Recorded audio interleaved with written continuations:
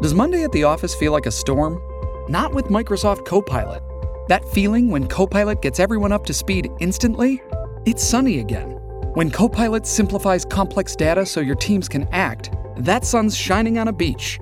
And when Copilot uncovers hidden insights, you're on that beach with your people, and you find buried treasure.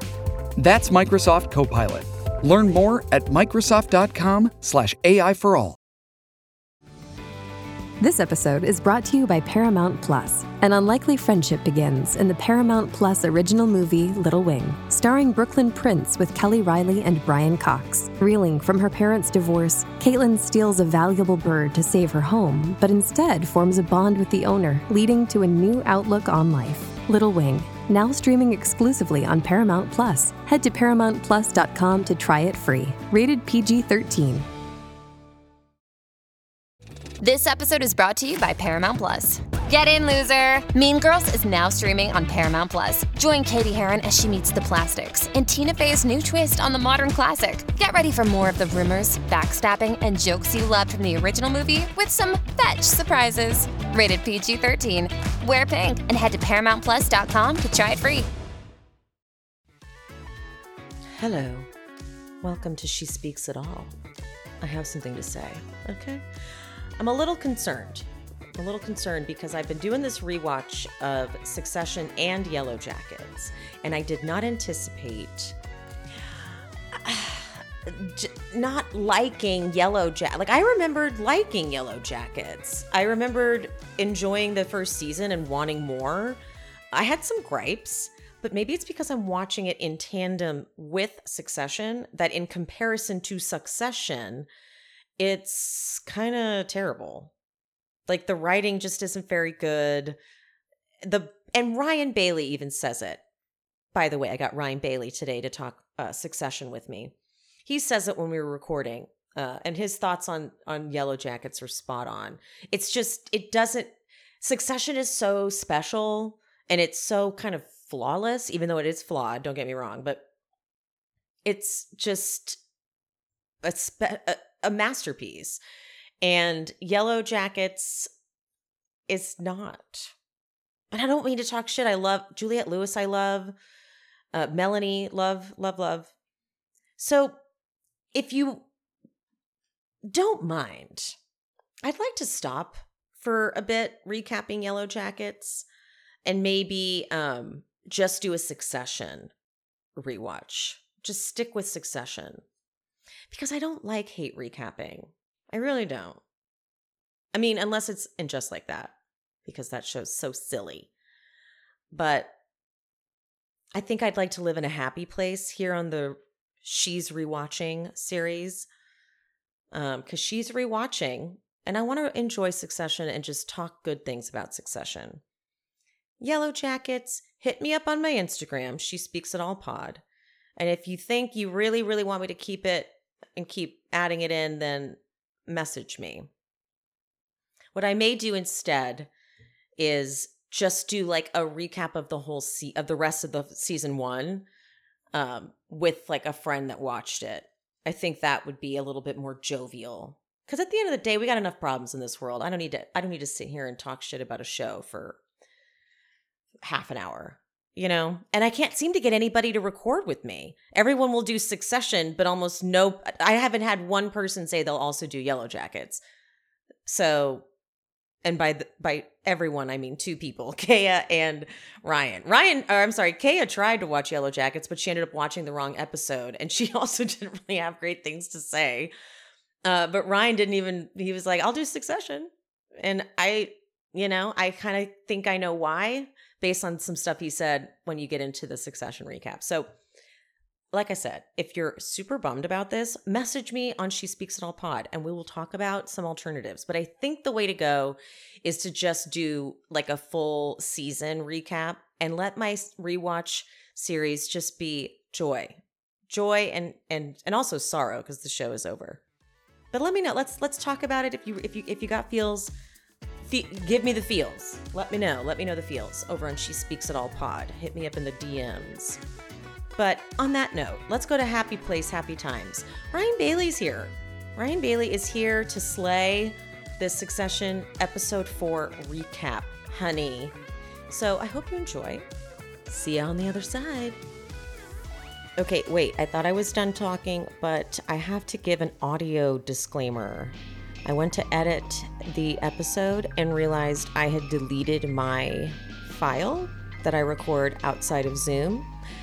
What I did was I overwrote it. I replaced it. So you're just gonna have to hear me with the computer laptop microphone. I'm sorry. I tried to recover it, but I'm fucked up. So I apologize.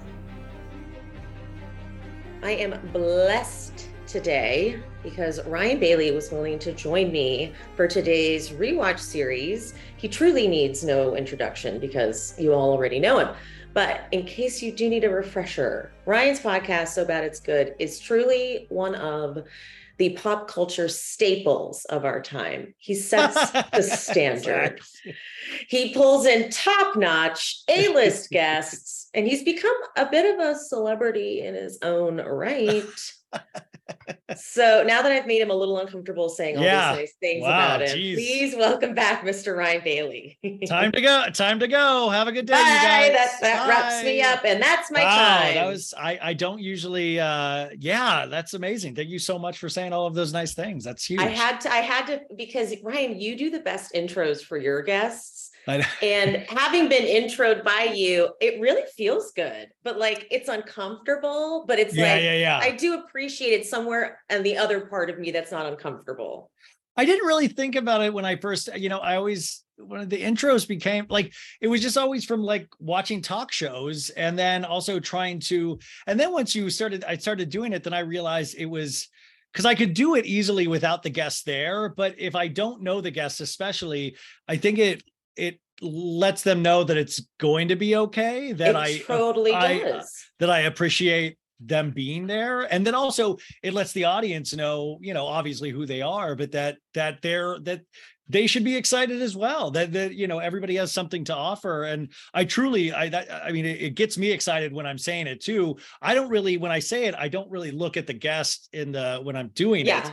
So it's always interesting then to hear the reaction afterwards. But that was just from talk shows. It's from everything, and it truly is so exciting what we get to do. And but it is something that I've weirdly become known for. Mm-hmm. And it is because it's one of those things where you're you start off that strong, there's no way to go but down. So you got to really make sure that then you have other things that you can bring up, because other than that, you're shot after the intro. Yeah, you're and that's it. That's all I got. Yeah, exactly. I'm out of material. Yeah. What was your journey with Succession? Were you a beginner, from day one watcher, or did you kind of go back and revisit? No, in fact, that's why I was so excited to do this. I mean, first of all, I loved the show so much, but I didn't love the show initially. In fact, it wasn't even on my rotation at the beginning. Mm-hmm. It was my friend Steve Salgado. I went to visit him in Richmond, Virginia, with his wife and his twin girls, and I had not seen him in a long time. And for some reason, we didn't really do we went to a museum, we went to a brewery, but then he was I want you to watch Succession. And at this point there have been 7 episodes or 7 or 8, I don't know. And he's I want you to watch this, and I think I watched the first episode and I couldn't get into it. And I was couldn't get into it. And I was fine with that. And then he said, no, I want you to watch it. I want to make you watch it. Mm-hmm. And I watched the first episode with him. And again, I was and then he was well, we're going to watch the second one the same way, third one the same way. And then the fourth one, it was around that, this episode that we're talking about was when you start to get you get used to the characters, the vernacular, and then it all starts. I use this as an example in the shows all the time now. In fact, I was talking about this with Kendrick about Love Island, is that you need to put work into it. The thing is that you have to convince people to put that work in, because if you put that work in, the payoff is so immense. But it's hard to say, you need to waste 4 hours of your life and potentially you're not going to like it, but then it's going to pay off in tenfold. And that's what it was for me. So by the fourth episode, I think I loved it so much so that he went to bed and I kept watching it. And then I think it was was it the bachelor party episode with Tom when they're at the underground club and he's like, I just kissed this girl and she spit this in my mouth. And like spit it back to her. Cousin Greg's like, wait, what? And I was just like, this is genius. And then it was so nice going back to watch the 4th episode today, because you're right back in there of the magnificence of it. But it just goes to show you with any kind of art, sometimes you have to give it a little time and a little space, and then you can go back and appreciate it. I don't even know if that's what the creators intended. It's not a bad thing, but the one interesting thing about Succession is that some of the storylines throughout the seasons, I don't even know if I could tell you, like I know the cruise ship, and I know Holly Hunter came in, and I know, it's like, it's a performance driven and it's dialogue driven, but at the same time, the plot is almost secondary to performances and writing and human behavior, which is kind of the best compliment, is because you could put these characters in any situation and I would be really curious to how they would react to it. You're like, oh, I'd love to see the Succession cast deal with like the Cloverfield monster. Like the Cloverfield monster comes to New York. How does the Succession get, like the storylines themselves? I mean, it is obviously fascinating that this is all based around who's going to succeed the Brian Cox character. But at the same time, I find joy in it just with the performances and the writing. Absolutely. Totally agree. This episode it's when you start going back and watching, it's nice to see, it's impressive to see how they wove in so kind of subtly and perfectly without feeling like writing and establishing characters. They wove in dynamics and they rounded out the characters just so it, like, knowing how it ends and watching how they did it in season 1, I'm like, I think they had a plan. I think they knew exactly the direction they were going from the beginning. It's kind of like Arrested Development. Oh, well, that's a great, I mean, you can always say Arrested Development's the comedic version of Succession, even though Succession is so funny. But they did know where they were going and they didn't, because at the same time, even with Culkin's character, he has a relationship in this episode in particular, like, these things really never pay off in certain ways. Some of these things, like the threads that they established in the first season, don't pay off, don't like go anywhere. By the 4th season, you're not looking like, hey, where was that girl? Like, I mean, like Culkin supposedly had kids in the first episode. First episode, I was like, he had children? They just dropped that. They're like, no one will remember. That's what an amazing thing to say. Like, we're just going to not even acknowledge it. Well, the acting's so good and it takes itself so seriously, but I don't mean that I mean that as a compliment, that you're kind of like, well, they seem to really be believing what they're talking about. So I'm not going to really ding them on what happened to his family, even though it's like a gaping, it is something that is funny to watch back, that you're looking at all of these things, or even Shiv's character, how many changes that Shiv goes through this. I mean, there are elements to Succession, even when it gets into when she's working for the politician and stuff like, Eric Bogosian, things like that I was like, not my favorite, but the dialogue is so amazing. I don't know. It's one of those shows though, that kept getting better and better for me. And then you look back and you're like, oh, it was just that good all along. I think maybe I just started to appreciate things more as I watched it.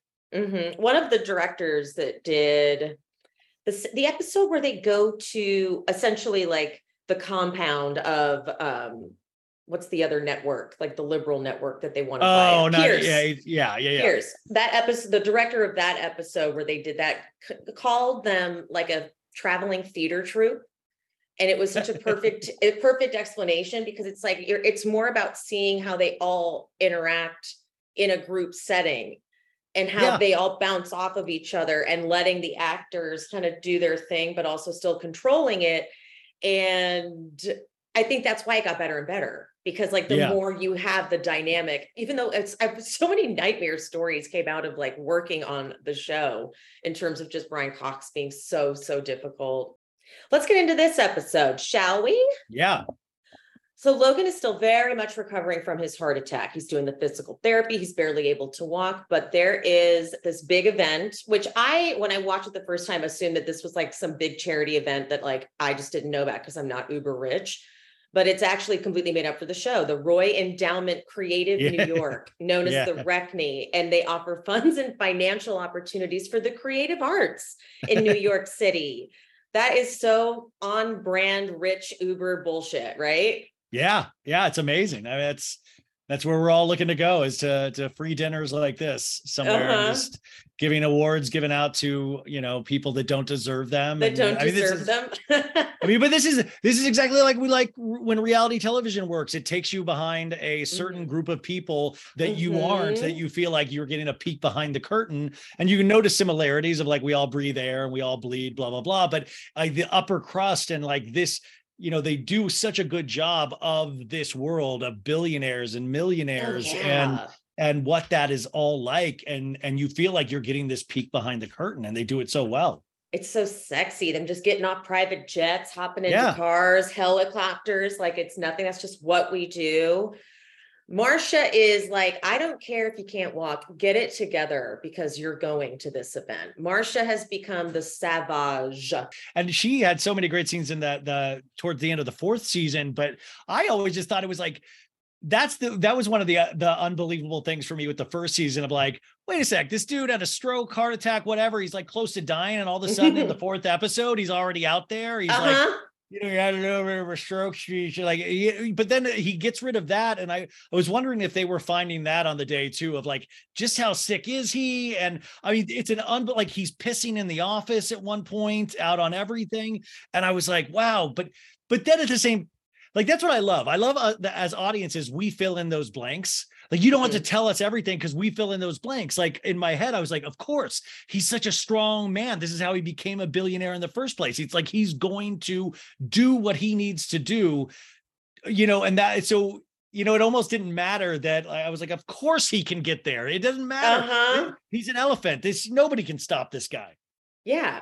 And meanwhile, at the office, you got little Kendall who's prepping for his big speech because he's given this big speech, and he tells Jess to get one of the SNL guys to write a little bit for his speech. There was a great thing in the 3rd episode too, because he's like he tries to be so connected with the youth, like when Z-Way was on the show, and like, like we're gonna do this and the Twitter and this, and like he's really connected. And I love that about him. And I do too.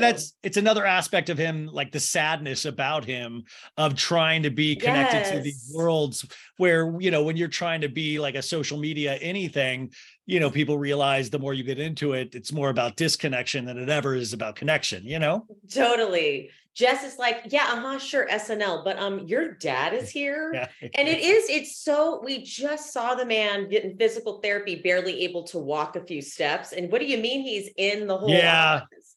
And Logan's time in the office is just so chaotic and reckless. Like at one point, Kendall walks in, and Logan's on the phone, and he's like slurring and barely able to talk. And I'm like, oh my God, who are you talking to? The president? Like China? Get off the phone.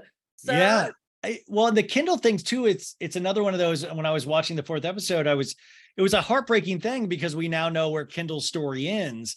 And so you just see from the beginning, it's just always like the dad over the shoulder and like, son, you fucking idiot, like there was always this thing. And you see this whenever the dad comes in, at times he becomes this little boy that Jeremy Strong, the actor, does so well.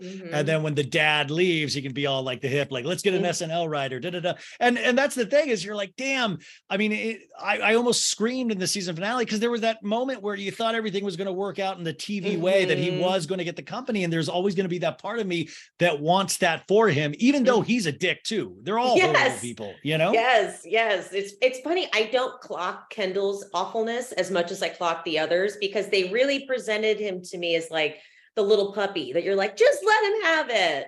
Just let him have it. Damn it. He tries so hard. He works his ass off.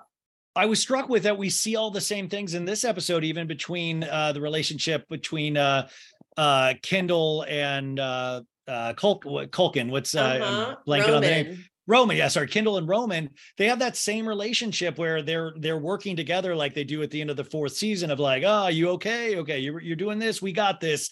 And you just see that this has always been their pattern. This has always been their pattern of trying to make a name for themselves, self-destructing on each other as a family, and then finding a way back together as a fan. I mean, like it's really bizarre to see that right there in that first, the first season. It's the same thing. Yeah, I know. It's like they already had this established. There's the parallels of when Logan has a heart attack to when Logan actually passes. Like the way the characters dealt with the heart attack almost connects completely to the end, which obviously they did. They knew what they were doing. They're very intelligent writers. But another thing Logan has done is he's hired Frank back, and Roman is so pissed. Some of this dialogue is so amazing. He's like, the weasel prevails. That would be a good title for your autobiography if they made books about fucking jerks. He sells those lines. So the lines are great, but also the way he says them are so unique. It really is. It's truly. And the other thing I was noticing even in those scenes was there's something really first day of school of going back and watching an episode of TV where you just realize even the haircuts are different, Cousin Greg's hair or Roman's hair or like Kendall's hair. And you're just like, oh my God, it's so funny. Like the look is different each season, or the look, like the way they're all, I don't know. For some reason that was like struck me when I was watching, or like Jerry's hair in this was different. Jerry's hair, very different. Yeah. I was just thinking of like, do we do that with our lives each year? Do we change our hairstyles? Do we grow it out a little longer? Do we, I was just thinking about that. That's something TV uniquely does. And even like Housewives and reality shows do that as well. They always bring think about Sandoval always coming in with a different look each season. Mm-hmm. But do we do that as humans? Like even, like is that a thing? Does that. Yeah. Like I do go through phases. I know that with like I have to wear, not like, I don't have to, but like I'll just wear black shirts and bike shorts. And like, that's my phase. So I wonder if like if it changes, like my phases change. Like I'm trying to think back on that. Yeah, my progression of basketball shorts have really changed exactly. over the years. I transform. Frank, just another bit of dialogue I love. Frank is like, look, Logan apologized. And Roman says, sure, he didn't apologize when he hit our au pair with his car. It was her fault for being too short, he said. Yeah, that was great. So good. Like the show's hysterical. I don't remember what article I read, if it was the one that was kind of, I thought it was a little vicious for Jeremy Strong. I can't remember who did it, but it was like a little not great, but whatever. In that, Culkin is quoted as saying that at one point, Jeremy Strong said to him, why do people keep saying this show is so funny? And he was like, because it's a comedy. Like, what are you talking about? But that's so perfect for Kendall to not think it's actually funny, but that's what makes it funny. Did you see that CBS Sunday Morning interview with Jeremy Strong it was towards the end of the finale. They did a piece on him on CBS Sunday Morning, and the interviewer takes it back to Jeremy Strong's house that he grew up in I don't know if it was like Jersey or something. And he's just so, and growing up as an actor, he's just so actory that you love it. And at the same time, you're like, oh, this is exactly why we make fun of actors sometimes, because they're walking up to his childhood home, and Jeremy Strong stops. And he's just like taking it all in. Oh and God. The interviewer obviously knows that, like, Jeremy's going through a moment, and he's like, big feelings here. Big feelings. Big feelings. And it's just like, and I was like, wow, I wish I took my life that seriously. I wish I sat there and in these moments appreciated like the feeling or like not in retrospect, but like in those moments of just like, oh, my heart. I can do that when I'm talking about television, but to see somebody actually be able to access their emotions in their own life with their past and I don't know, that to me. It's so actory. It's like actors have their moments like that for sure. But if the work wasn't good, it wouldn't matter. But his work is great. His work is great. Oh my God. Roman in the last season was so spectacular. Yeah. They all not stepped up because they were all amazing, but they all had such good writing to go off of. And I think I became a real geek for the making of, always watching those behind the scenes featurettes afterwards. And was it Mark Mylod, the director of a lot of the episodes, and just the way he would speak about it. And especially that the Logan death episode, you know, how they choreographed that and how they were like just doing obsessed. one long takes and hiding camera rolls to like change out so they wouldn't have to stop the scene. They were Loved doing it. like 14 pages at a time. And for people that don't realize how TV and film like shoot, that's unheard of. So you need the best of the best to be able to hit your mark and say your line so you do not ruin a 14-page take, you know? Mm-hmm. God, I love that making of. I made it like my whole personality for like a whole week. I like couldn't stop talking about it. Yeah. Logan's terror continues. He busts in at one point on a meeting that's happening between Kendall and Stu. I love Stu. Any Stu sighting, I'm just obsessed with. And he tells Kendall to make a business move that is clearly going to piss off Stewie, who we now know is connected to Sandy, but I don't think Kendall knows that yet, right? Well, is this when he busts in? He's like, "Are you the little prick that's gonna buy that owns a lot of my company? Like, are you the Yeah. He ends the scene with that moment with, "I gotta piss," and that's when he goes and he pisses in Kendall's office. A through line, Logan pissing. A through line, Kendall piss or Logan pissing in an area he should not. Yeah, he would. But that's also a great comedic scene later then when Jeremy Strong discovers the piss and they're like, "Are you sure it's his piss? Are you sure it's piss? Are you sure it's his piss?" And, you know, like there's just the seriousness in which they take that is just so it's high comedy. I love the scenes with Frank and Jerry and Carl, like love, obsessed. Can't get enough of Frank and Carl. I mean, no, truly. I mean, Frank and Carl, those They're are so friends, those two actors. Are they really? In real life, they've worked together for years. I love what they imbue with those characters, because on the page, you know, they got better writing as it went on, but it's very, you know, it's not tons. So what they're able to do with that and really fit into that world. And that's why I think, you know, really good TV like Succession it's like an all-star baseball team or basketball team where, you know, you have these supporting players that might just come in and just hit one, like all we need you to do is hit a triple, you know, and these people will come in and it's like, they're like assassins. They're just like, boom, boom.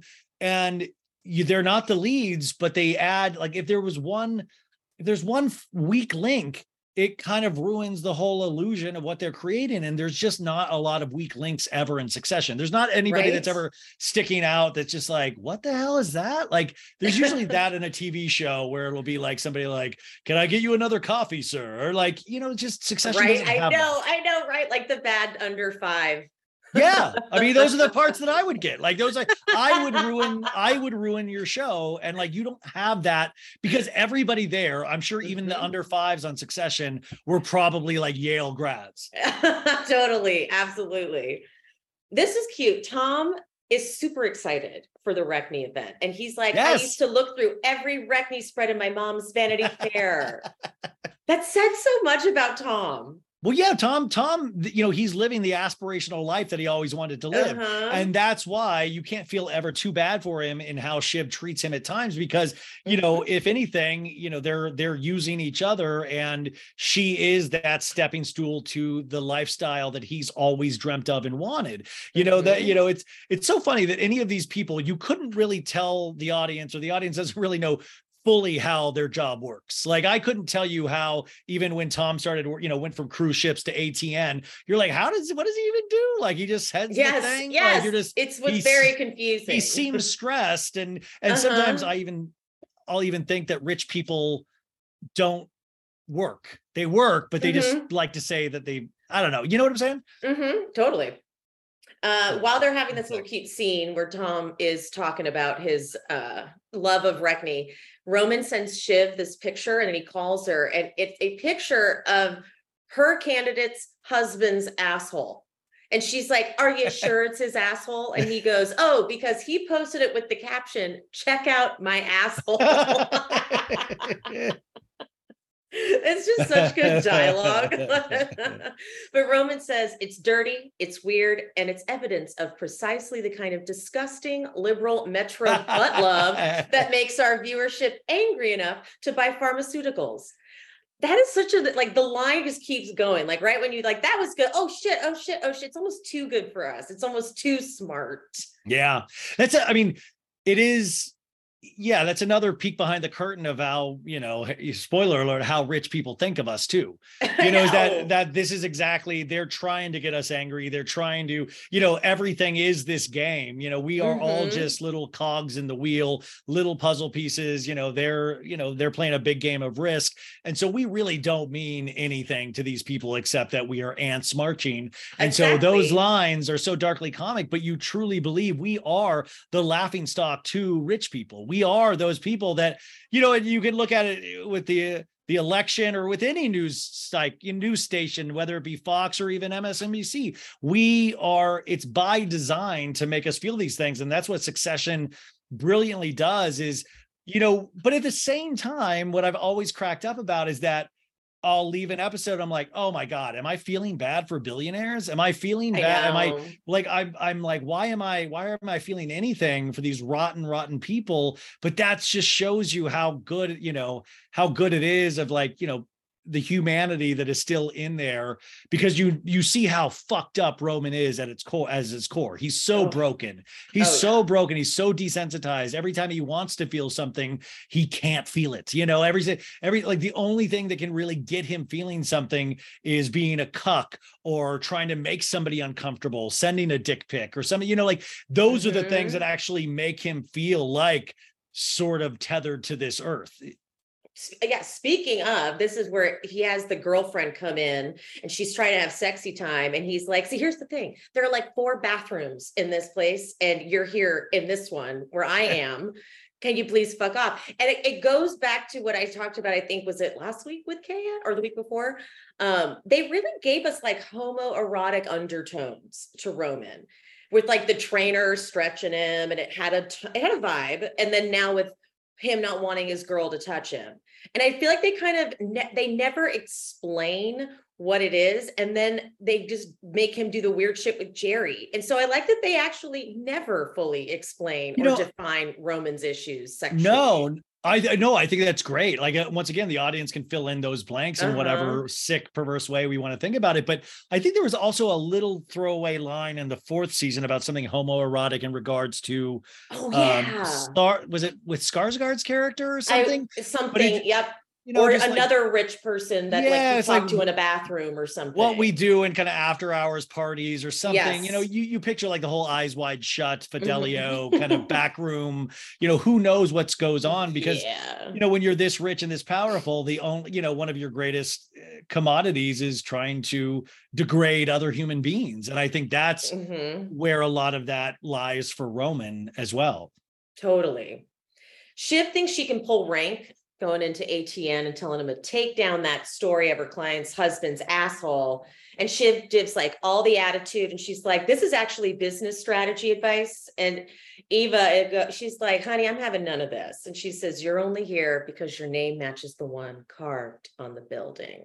Yeah. Oh, yeah. Give it to her. Yes. Give it to her.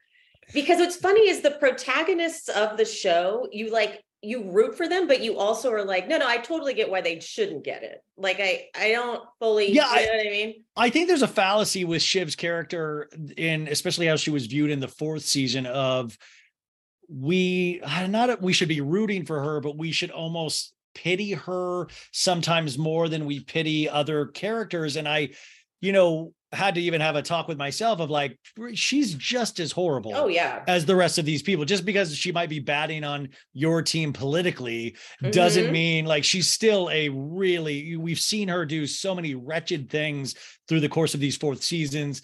The cheating on her, like there's so many different things. So I always find it interesting, and I almost find it a slight to females saying, oh, she's a female, so we should pity her. No, the greatest compliment you could give Shiv is hate her as hard as you hate some of these other rich people in the show. It's equal opportunity hate. Well, she wants to be treated equally. It's sexist not to, guys. Okay. Well, she hates ATN, yet at the same point, at the end of the 4th season, all you can imagine when she makes the decision to go back to Tom is that one day she probably will be running ATN potentially, Well, she's in bed with the guy who runs it. It's like, regardless, she's still 100%. Yeah. Greg and Tom watch as the old Parks guy gives his like goodbye speech. That was so good. And Greg's like, so Logan's here. And Tom's like, what? Oh, yeah, I knew that. I did. I just couldn't say anything. Yeah. But then Bill's done and he makes his way over and here comes Tom thinking it's just going to be the run of the mill handover. But Bill's like, Greg, you need to leave. And he locks the door, turns off the Wi-Fi and prints out this thing. And the acting from Matthew, he's such a comedic genius because he really infuses it so naturally and seriously into it. But as he's being told all of this stuff and Bill says, I can tell you everything, or I cannot tell you everything. Yeah. And then you steer clear of the death pit. Yeah. Matthew's like, what the fuck have I done? And so that actor, actually, I did a Publix commercial where he played my dad like 12, 13 years ago, that actor. And he's truly, wait, which one? Matthew McFadden or no, not Matthew McFadden, the guy the guy that's retiring, the guy that's retiring that day. Yeah, he's worked a lot. Oh yeah, he's like, it was one of those things where it's always funny with commercials. You'll find yourself working with like pros and you're like eating a fake Thanksgiving meal. Like it's like there's no dialogue and you're just enjoying your time as a family. Totally. And you're just like, and then you watch somebody and then you're like, oh my God, Succession, of course, like it just always cracks me up about what actually actors go through. And then, it's one of those things that will kind of take you out sometimes, just like knowing a reality star will take you out of the reality of that show. Oh, totally. But it's that scene in particular. And then the scene following it with cousin Greg is just, it's laugh out. I watched that scene a couple times just because I enjoyed it so much. Just the pacing of it, the comedy, and the, gives Tom that thing where he does every season of passing the buck, of like throwing it down to Greg or throwing it. And I thought it's just, he's so good at that. Yeah. When he says, I can't tell anyone about it because anyone I tell, they die. And then he goes, so here you go. And hands it to Greg to open. He's like, open it. Greg's like, fuck you, man. It's so good. The crimes that were committed by these cruises, it's so hysterical. Yes. Just they're up to murder. Like he's telling them like they'd sail to the Caribbean or South American port to minimize issues like rape, sexual assault, murder. There was also a guy who would go around asking the dancers if they would suck him off and then he would give him a contract. It's so bad. Well, I read this book recently called Unscripted, which was about the life of Sumner Redstone, who was a billionaire that owned CBS and Paramount Viacom and a bunch of other companies, amusement parks, movie theaters. And this is like another person that the Brian Cox character is based around. Ooh. But that book, in talking about, like, it's such a fascinating book because also he has like these health issues and there is like a succession element though, but it's like with two young girlfriends and his daughter. And this is a real life, true life story, but those things that they talk about, not specifically, but those crazy things do happen all the time. And then minimizing the damage of these separate, arms of this overall business cracks me up because it starts off with the theme parks and then we move into cruises and then we get into ATN and all of these different levels to this business. And that's why it's like such a right playground because these things truly happen. Like this is exactly, it's obviously, we all know it's Rupert Murdoch, but then there's also this guy, Sumner Redstone. It's listen to the audiobook, you guys, if you're looking like for a long audiobook to listen to. Did you listen to it or did you read it? I listened to the audiobook on road trips to Arizona. Sumner Redstone, is that the name of it? It's called Unscripted, but it's about Sumner Redstone. It just came out last year. You have pitched that well. I am now interested. Unscripted, especially if it's going to tie into this kind of dark, rich people cover up. You'll crack up. I mean, it is it's called Unscripted: The Epic Battle for a Media Empire and the Redstone Family. Ooh, yeah. That's cool. I like that you can see that they are literally, they're like, we didn't even really make this up, you guys. This is just what rich, scary billionaires do. That's why I was like, Jesse Armstrong, the creator of this, is like, come on, man, you can do another season easily. Like, come on. Like, you could even just like put him in a bed you don't give him any lines. Like, because Sumner Redstone for the last 3 years of his life could barely even eat food, Wow. But all the people around him, that just squabbling and the infighting and it was just, so if you're looking for if you miss Succession, there are good elements to that book that will give you fruitful imagination for another season. And then it bum us out that it's not going to happen. Yeah.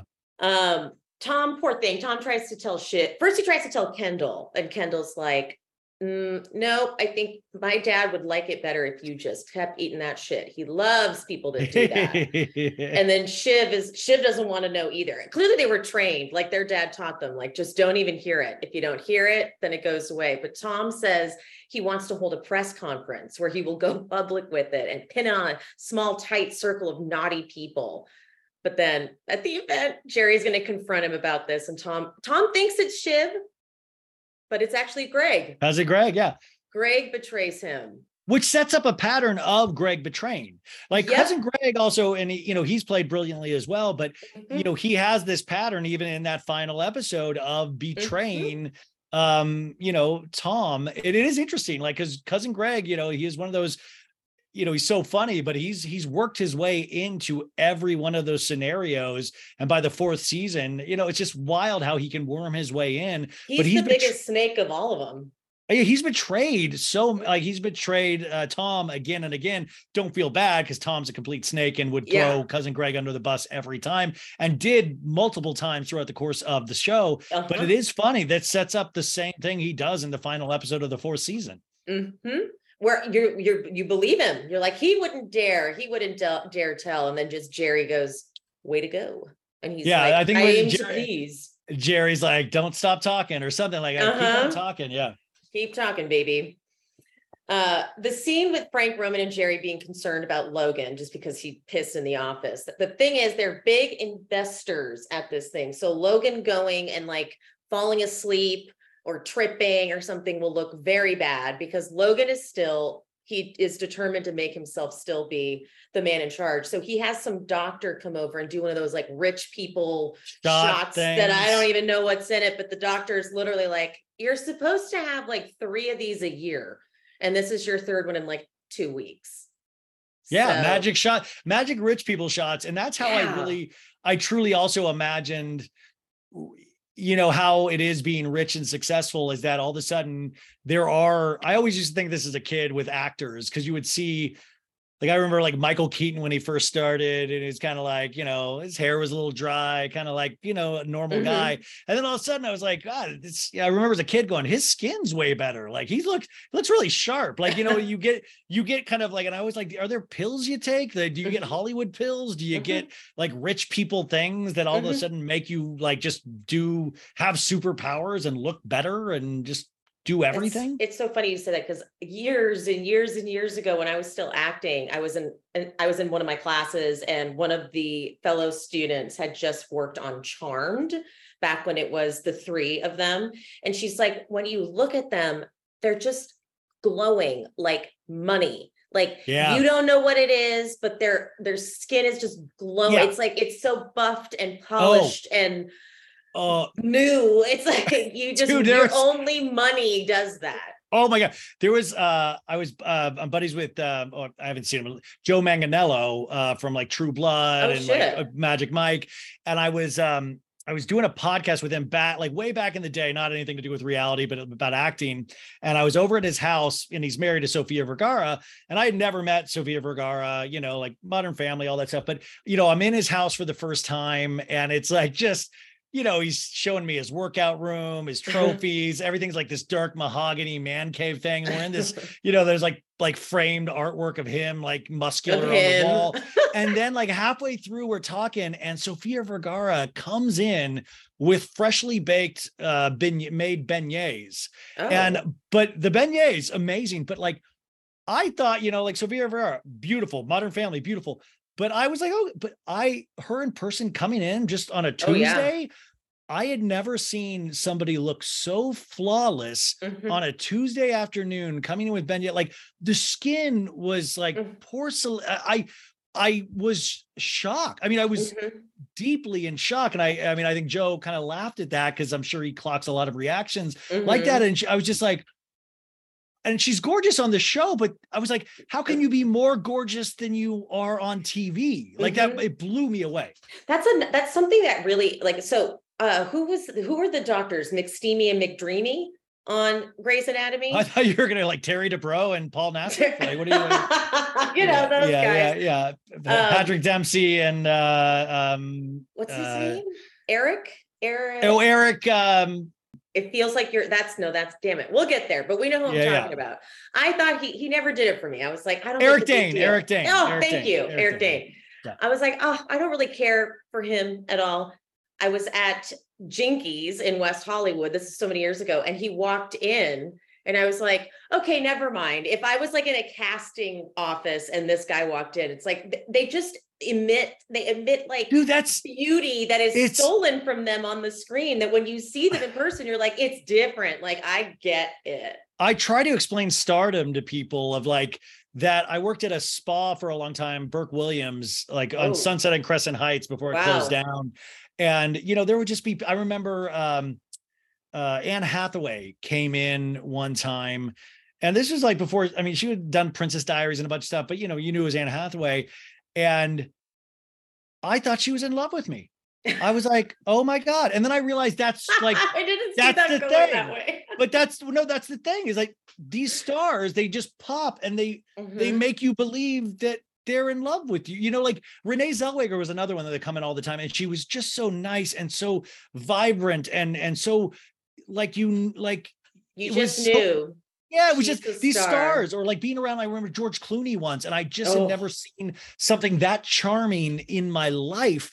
I'm a nobody. I remember working on ER, coming out from like ASU for my summer breaks, and my buddy was assistant directing, and I got a couple lines on ER way back in the day, and Cameron Diaz, this is going in such a different. Cameron Diaz, before my best friend's wedding, it was like she had done a couple of things like The Mask and stuff. She came into the Warner Brothers studio where ER shot and said, "Is George here?" And I was in that area, and I was like, no. I was like, but I knew who it was. I knew that was Cameron Diaz. And then George Clooney came, and I said, "Oh, sir, Cameron Diaz was looking for you." And he was like, "Oh, really?" He's like, "Let's go find her." And I was like, what? Why? He's like, "Yeah, come on. You know, what do you, and he, oh my God. She was going to Joel Schumacher, the director's office. And I was like, and I was riding in this golf cart with George Clooney around the Warner Brothers lot. And he was like, "What are you doing?" Da, da, da. He was so damn charming. Like, we were driving past, people smiling at him, people just like dropping things and looking. And I just remember thinking like, wow, it can't get any cooler than this. Like he didn't know. I mean, never talked to him again after that. But for that moment, he made, you feel so special. He was just so charming. That's an amazing story, Ryan. Yeah. I forget about living in Hollywood, you forget about these stories that you're around because they just become part of the daily trudge. I want to tell a bad Ben Affleck story because this is one of my favorite stories.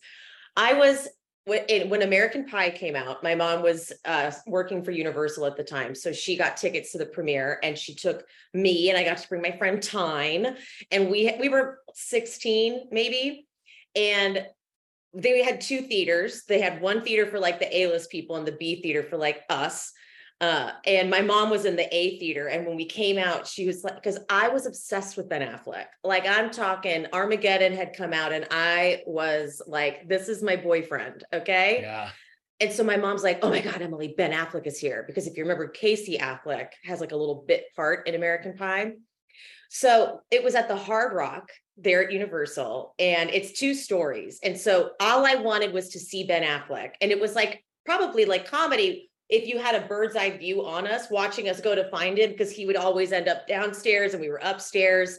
So hours go by, we finally bump into him because my friend is dancing. She was so cute. And she suddenly goes, "Oh my God, it's Ben Affleck." And he goes like this, "Yeah." And just turned around. And I was so disappointed. So I went and I was like, "Mom, Ben Affleck was so rude." And she's like, "Yeah, he's been getting because they had all these like kind of porn stars there, because it was American Pie, that kind of like, and all of them were like slipping him their number. And I was just like, Ben Affleck is dead to me. Okay. He's dead. We broke up. God. Yeah. That's why those stars, like I remember junior high, I was visiting my uncle in Glendale, California at the time. And I was from Kansas. So I was like, just to be in Hollywood, I was so obsessed with it. And I remember we were driving down with my dad and my uncle down Sunset Boulevard, and the old Tower Records used to be there.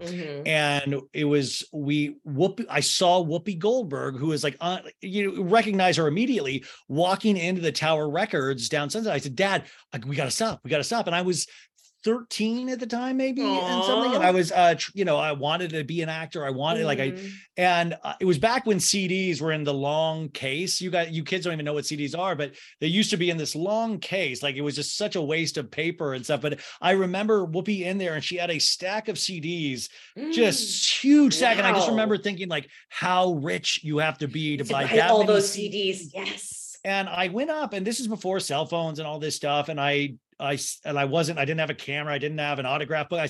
I just said, Miss Goldberg, I'm an actor from Kansas, and I'm just a huge fan of your work.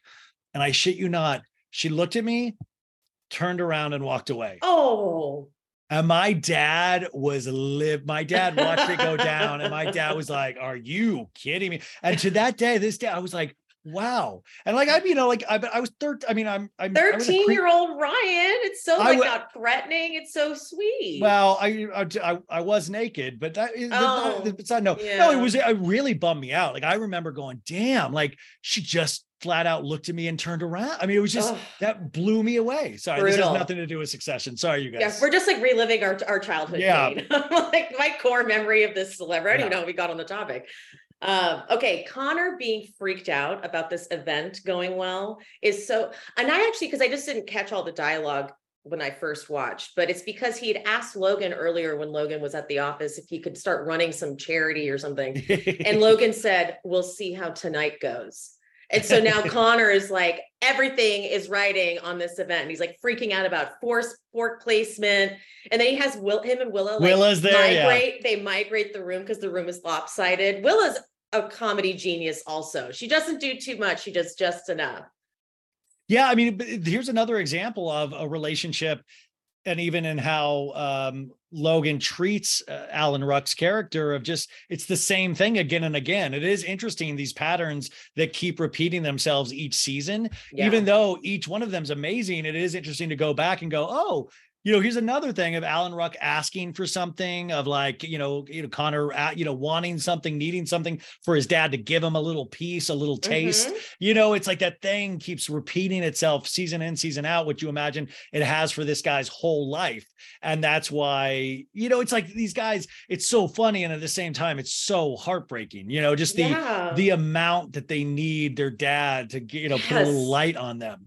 And he's just of all the dads to want any affection from. It's like, it's just, you're always on a quest for something you'll never get. And they're always trying to one up each other. So when Connor's reviewing the speech, but then that's when Connor sees the surprise Logan retirement announcement on the prompter, and he runs over and he tells Logan. So then Logan says, change of plans. I'm speaking instead of Kendall. You're like, poor little Kendall. He's been working on his speech. I think SNL wrote a joke for him.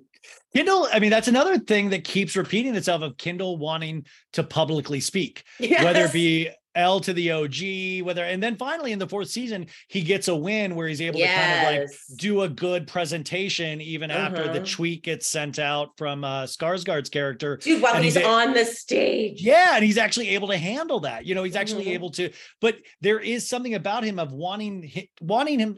He wants to put himself in these positions of being seen, of like, let me throw me the ball. I got it. I can do it. And one of the great things about Succession is that they would always take it away from him. They would always promise these things or take it away, or that when they did give it to him, it would be such a flop. It would be so like L to the OG, so cringe. And it's very interesting. L to the OG is so iconic.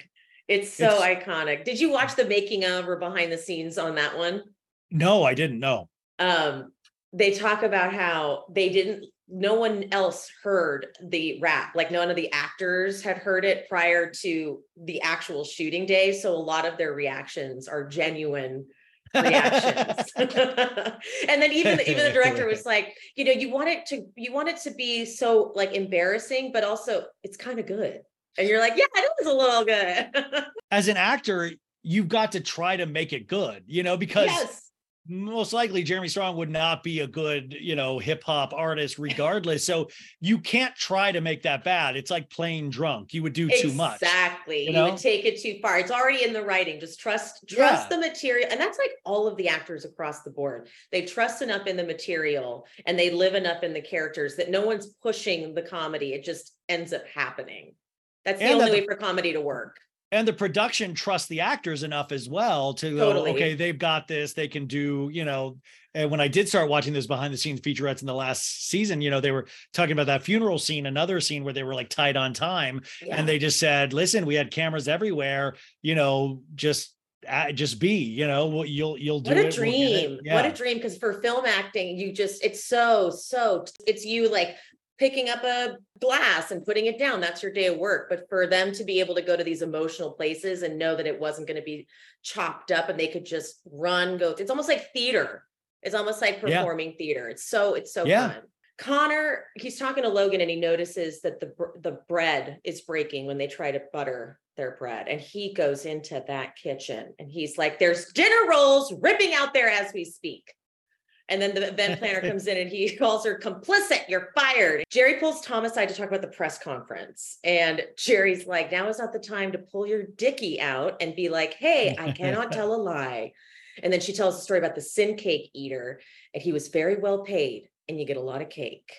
Rich people in a nutshell. Like when you think of a big, big company, there is absolutely the guy or the woman, whoever, who has to just know all the secrets and keep it under wraps and don't let it go to the big guy. Well, yeah. And also like at the, Frank and Carl, they're all trying to get their in game, their retirement packages.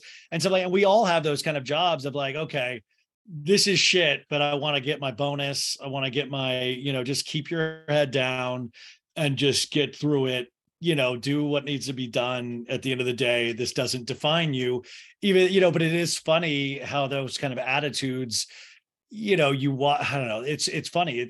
It's like Sisyphus pushing a rock up a hill. Like it continually falls down. They continue to push it up. And, you imagine if Logan hadn't have died, they would have been doing this up until the day he died, Oh yeah. They did do this until the day they did it up until the day he died. Absolutely. Yeah. When Tom confronts Greg, Greg evolved. I think what you don't realize about Greg, because he starts off as the poor person. So you feel like, oh, this is a guy I can relate to. And then when I was starting to think back during the end of this last season, I was like, Greg is actually such a little fucking piece of shit. He's like, he's the worst one almost, because he doesn't have any talent to be where he's at. Like, at least with Tom's been willing to be he was willing to go to prison. He was willing to put in the work. Greg has really gotten the smoothest fucking ride throughout this whole thing. Maybe he's the biggest genius of all of them at the end of the day.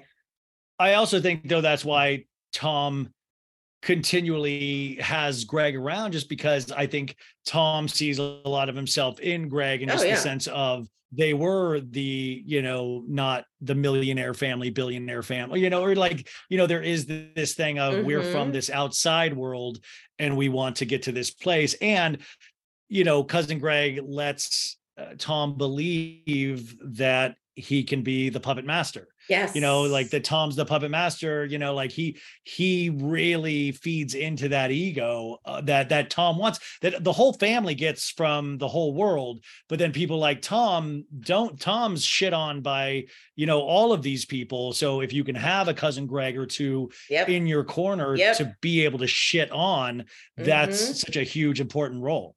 Oh, absolutely. And in this, what ends up happening is Tom thinks Shiv ratted him out to Jerry. So it adds another layer to their relationship that actually isn't even accurate. So I didn't even put that together until I rewatched again. Roman goes over to Logan to be like, so Frank, huh? Maybe we can get rid of the old Frank because it worked last time.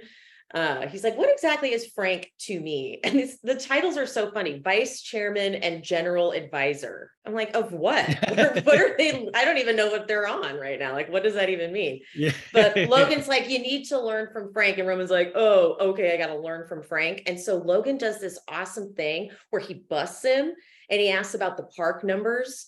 And Roman's like, yeah, Tom's an idiot. He just blames it on Tom, which is then how you just see how it just keeps trickling down. But that's when he's like, all right, fine, I'll go learn from Frank. And Connor walks over and he's like, sorry about the butter, guys. I love his obsession with it. This was good comedy beats. Logan goes, there was a problem with the butter. And Marsha goes, frozen. So it was a tragedy. It was. Connor was right. Yeah. Hey, it's Kaylee Cuoco for Priceline. Ready to go to your happy place for a happy price? Well, why didn't you say so? Just download the Priceline app right now and save up to 60% on hotels. So whether it's Cousin Kevin's Kazoo Concert in Kansas City, go Kevin, or Becky's Bachelorette Bash in Bermuda, you never have to miss a trip ever again. So download the Priceline app today. Your savings are waiting. Go to your happy place for a happy price. Go to your happy price, Priceline. The butter wasn't warm enough. The butter wasn't, we have bread breaking out there. Roman, okay. There's the guy, the waiter that's talking to his girl, and he does this really creepy, like rich person, I can control you thing, where he's like, why don't you ask for her number then? And then makes her write the number down. What's interesting is that later, when the guy, like, was the plan when he calls, I will put it on your pussy so we can like get it on. Like, it was such a weird, like the end game with it. I'm like, was that the goal, or was it just to? Well, I mean, it happened. I think it was just twisted. It's twisted, but that's it. The deviancy that I think that's the only way Roman can get off. Yeah. Is now you've got other people's, emotion. You've made this guy feel like shit. Yeah. And weird. You've made her, and then that's probably the only way that he's truly able to get gratification is by humiliation and things. Like the layers of that just to do that. Yeah, because you see that in the final scene when he does, when she's on the phone and he comes in and it's just, there's so many layers to that. Mm-hmm. Connor tells Kendall that Logan is speaking in his place, and obviously Kendall freaks out. He pulls Jerry aside and he's like, did you know this? Did you know this was happening? And he tells her to go talk to him. She goes, totally. Yeah. Okay. And then she just walks over and goes, good luck tonight. You're going to knock it out of the park. and then she looks over at Kendall like, I tried. And he's like, damn it. She knew better. Dude, Connor has the cringiest moment where he's talking to the dancer backstage. And he actually says he also understands because people have preconceived notions about me too. Then he goes, it's hard, but like not as hard as everything is for you. I'm like, just stop. It's so bad. It's so Connor. Well, I think Connor also probably got a lot out of the movie Pretty Woman. He like fancies himself a Richard Gere type character of like, listen, I'm Willa, a hooker with a heart of gold. Like there's there's this kind of thing of like, I understand I'm not one of these upper crust that would look down on you for any of it. It's so demeaning in itself. It's so bad. So the Alvin Ailey performance happens. I love Roman's face is like, what is this? Like, he's such an asshole. There's this little moment from Frank. And I like that they pepper this in with Frank because Frank doesn't do a ton, but he does feel like a paternal figure in their lives because he goes over to Connor and he goes, best event of the fall. And he really means it. And Connor gets so excited that's when he goes into the kitchen. He's like, we did it. Fuck yeah. Best event ever. And I like that Frank has that. Like he has it for Kendall too.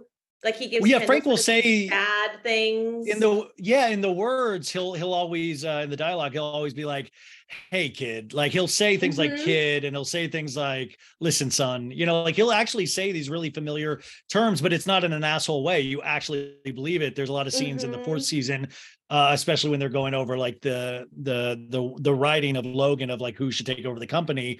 He brings Kendall in first, and I think he's like, listen, son, he always loved you, Yeah. And like when it's so perfect when Kendall calls Frank when they're on the plane.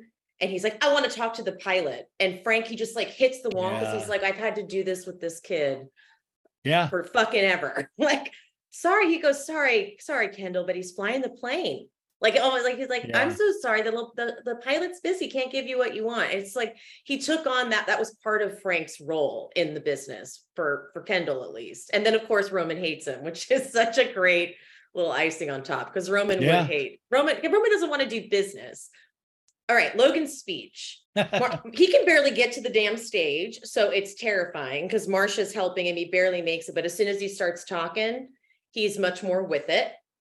And it's so slowly, like I get chills even thinking about it, because he goes, someone took advantage of me being in the hospital to propose. And you're like, oh my God, he's about to say, he goes, to my daughter, please welcome Tom Wambsgans to the family. I'm like, oh, he knows how to fuck with us. So good. Yeah. Then he has like a little moment where he gets like fake choked up, and he's like, everything I've done for my children. And I'm proud of how they've pulled together for this, especially my son, Kendall. Well done, Kendall. And you're like, oh, this is so creepy. And then he goes, as one last announcement, I am officially announcing I'm back. Standing ovation. And then he goes to Marcia, get me out of here. It's great.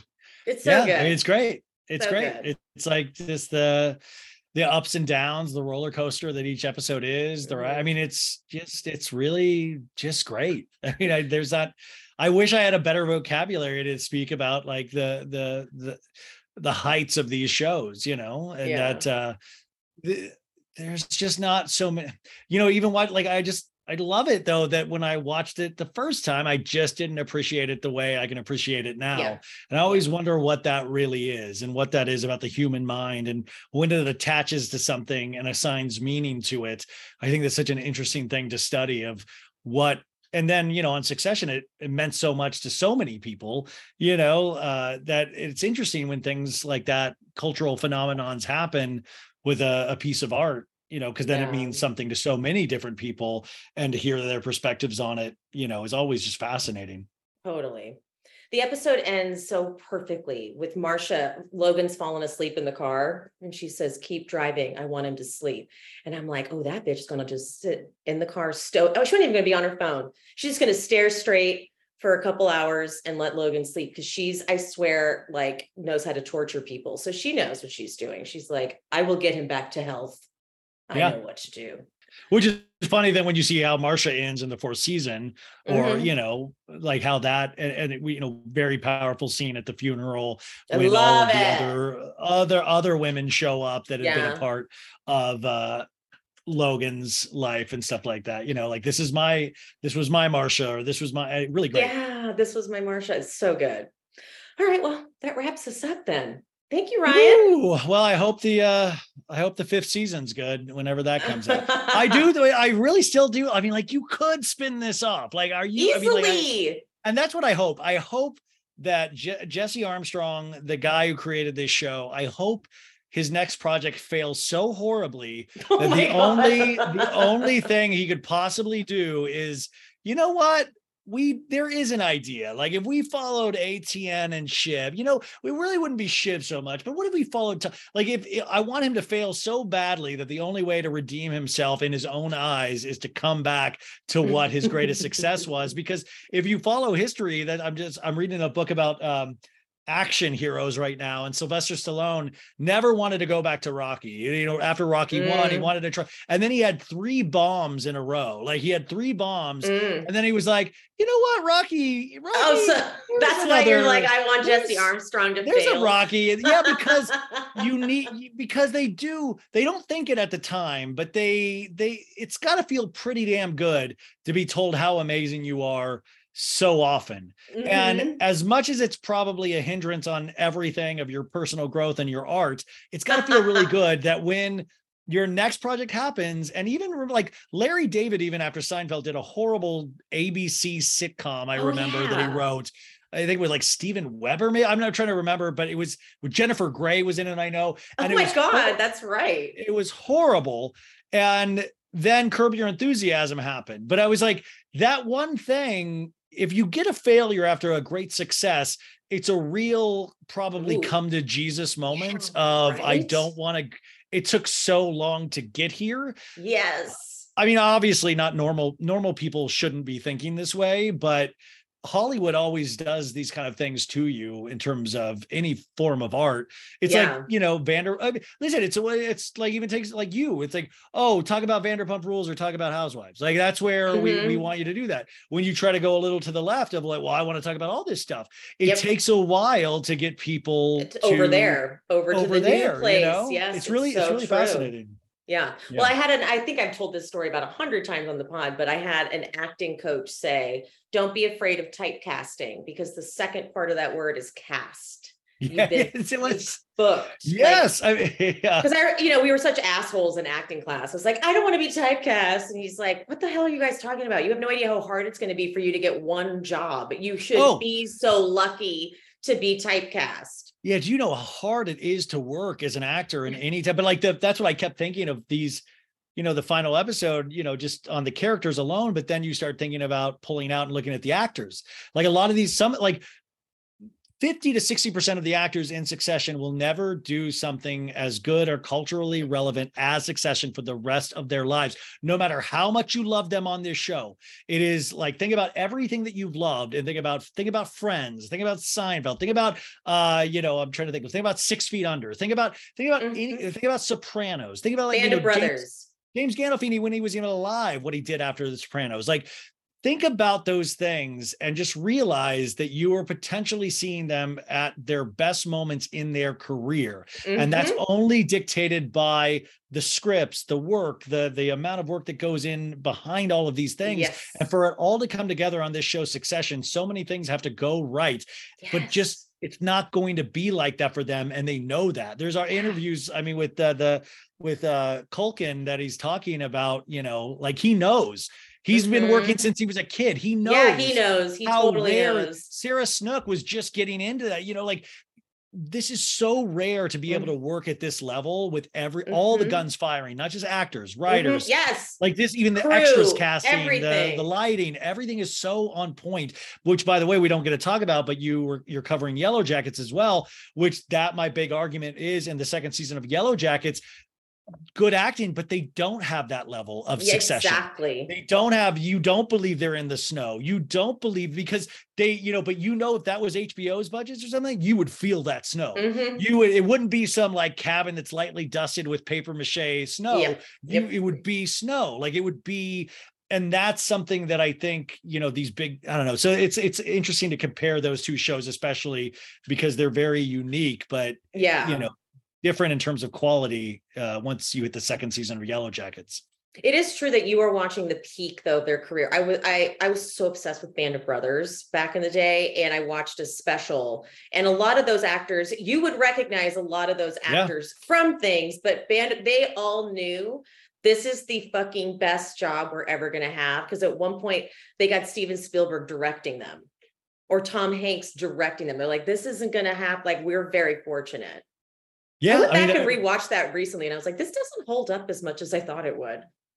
Yeah, I watched that a while. I remember like getting that from Netflix for the first time because I didn't have HBO, and watching it, and like all those actors popping up, including what's his name from that went on to do Billions, and the red-haired. I love him. Damian Lewis, from Homeland and stuff like that. Like he, all of these people pop up, and all of Spielberg's, especially his war stuff, like Saving Private Ryan. You had Vin Diesel in one of his first roles. You had all of these people kind of just like popping in and out. I think, was it Vince Vaughn in that as well, or like a small? You had all these little small kind of peppering of these, and Spielberg especially, and Hanks as well, was so good at really finding the cream of the crop, but also getting an opportunity like that almost assures you that you will have some sort of career after this. So what Succession did assured that these people will all have careers after this, but it doesn't mean the quality of career. It doesn't mean the writing is going to be the same. It doesn't mean, like Michael C. Hall after 6 Feet Under was lucky enough to go be and do Dexter, which was a weird hit out of left field. But then Peter Krause, I went and did an ABC hour-long Dirty Sexy Money, which lasted only one season. Like there's, it's like these people that you're just like, oh, you can't get better than this as an actor. And then you put them in another thing that's not the thing that you love them for. And that's when you realize how tough this industry truly is. Yeah. Yeah. Or the opposite, where how versatile an actor is, like where everything they do ends up having like a trajectory. Rest in peace. But Philip Seymour Hoffman is that to me. Philip Seymour Hoffman will always be, this is so egotistic, one of my greatest tragedies, because Philip Seymour Hoffman was that guy for me in high school that I was like, I could never be the Brad Pitt, but what if I could be a Philip? Like Philip Seymour Hoffman was such an amazing actor. The talent he had, even just watch, guys, go back and watch Boogie Nights, and he plays oh my God. He plays this really just this, I'm blanking on the character name, but he's another one of those things of like a Carl or a Frank. He's like set dressing, but at the same time, he's so committed to this role. His belly's sticking out. He doesn't care about looking stupid. Scotty. I think it's Scotty. Is it Scotty? Yeah. And I honestly could not tell you. He's so good in it. He feels you just are drawn to him in every scene because he never has a false moment. And then to take that from like Magnolia, to take that from like all of these, just even his little bit part in Almost Famous. Oh, where it was so dynamic. The bird, like, the uncool. Like I played that clip from Almost Famous. I have a framed picture of Philip Seymour Hoffman in that movie, playing Lester Bangs. And like one of the other things that I never got to see him do his Death of a Salesman, Willie Loman on Broadway, which I heard was magnificent, which I heard was insane. He also did True West, the Sam Shepard play with John C. Reilly, and they would switch off roles. God, I forgot about that. They would switch off roles every other night. That's so fucking cool. But he was such an actor, and he was and it would have been so nice to see how because we saw him in like The Master and things where he was starting to age, but man, like I would have loved to have seen him get into his 50s and his 60s and his 70s. Yes. Imagine Philip Seymour Hoffman in his 70s. I mean, that's, being able, and that, what a tragedy. I know. What a bummer note I ended us on. Let's change that up. Ryan, why don't you tell the people where they can find you? Listen, it's called So Bad It's Good. Yeah. It's, if you listen to her show, you probably know my show. If you like it, you like it. If you don't, I totally get it, but try it again sometime. Who knows? No, like, listen, I talk about these things because I truly love them. And that's why it's a joy to come on these shows.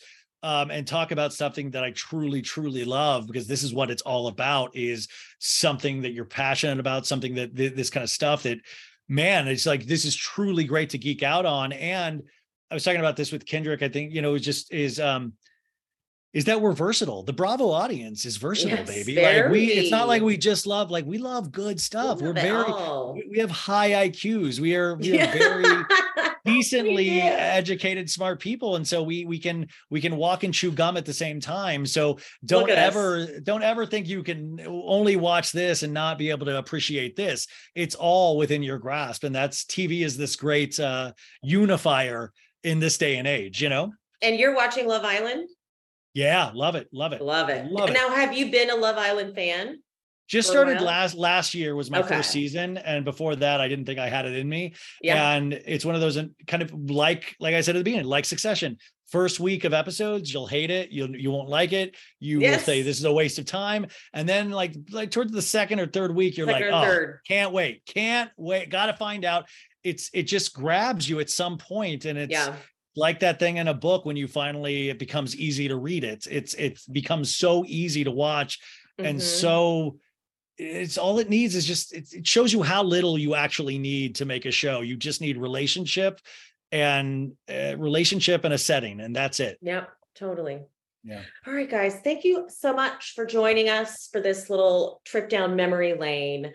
Love you guys, mean it. And I will see you next time. Bye. Bye.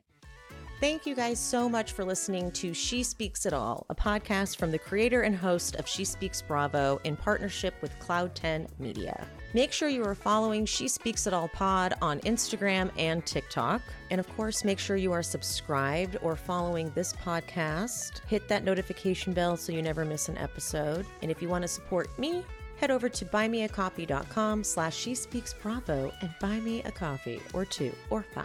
Thanks, you guys. See you next time.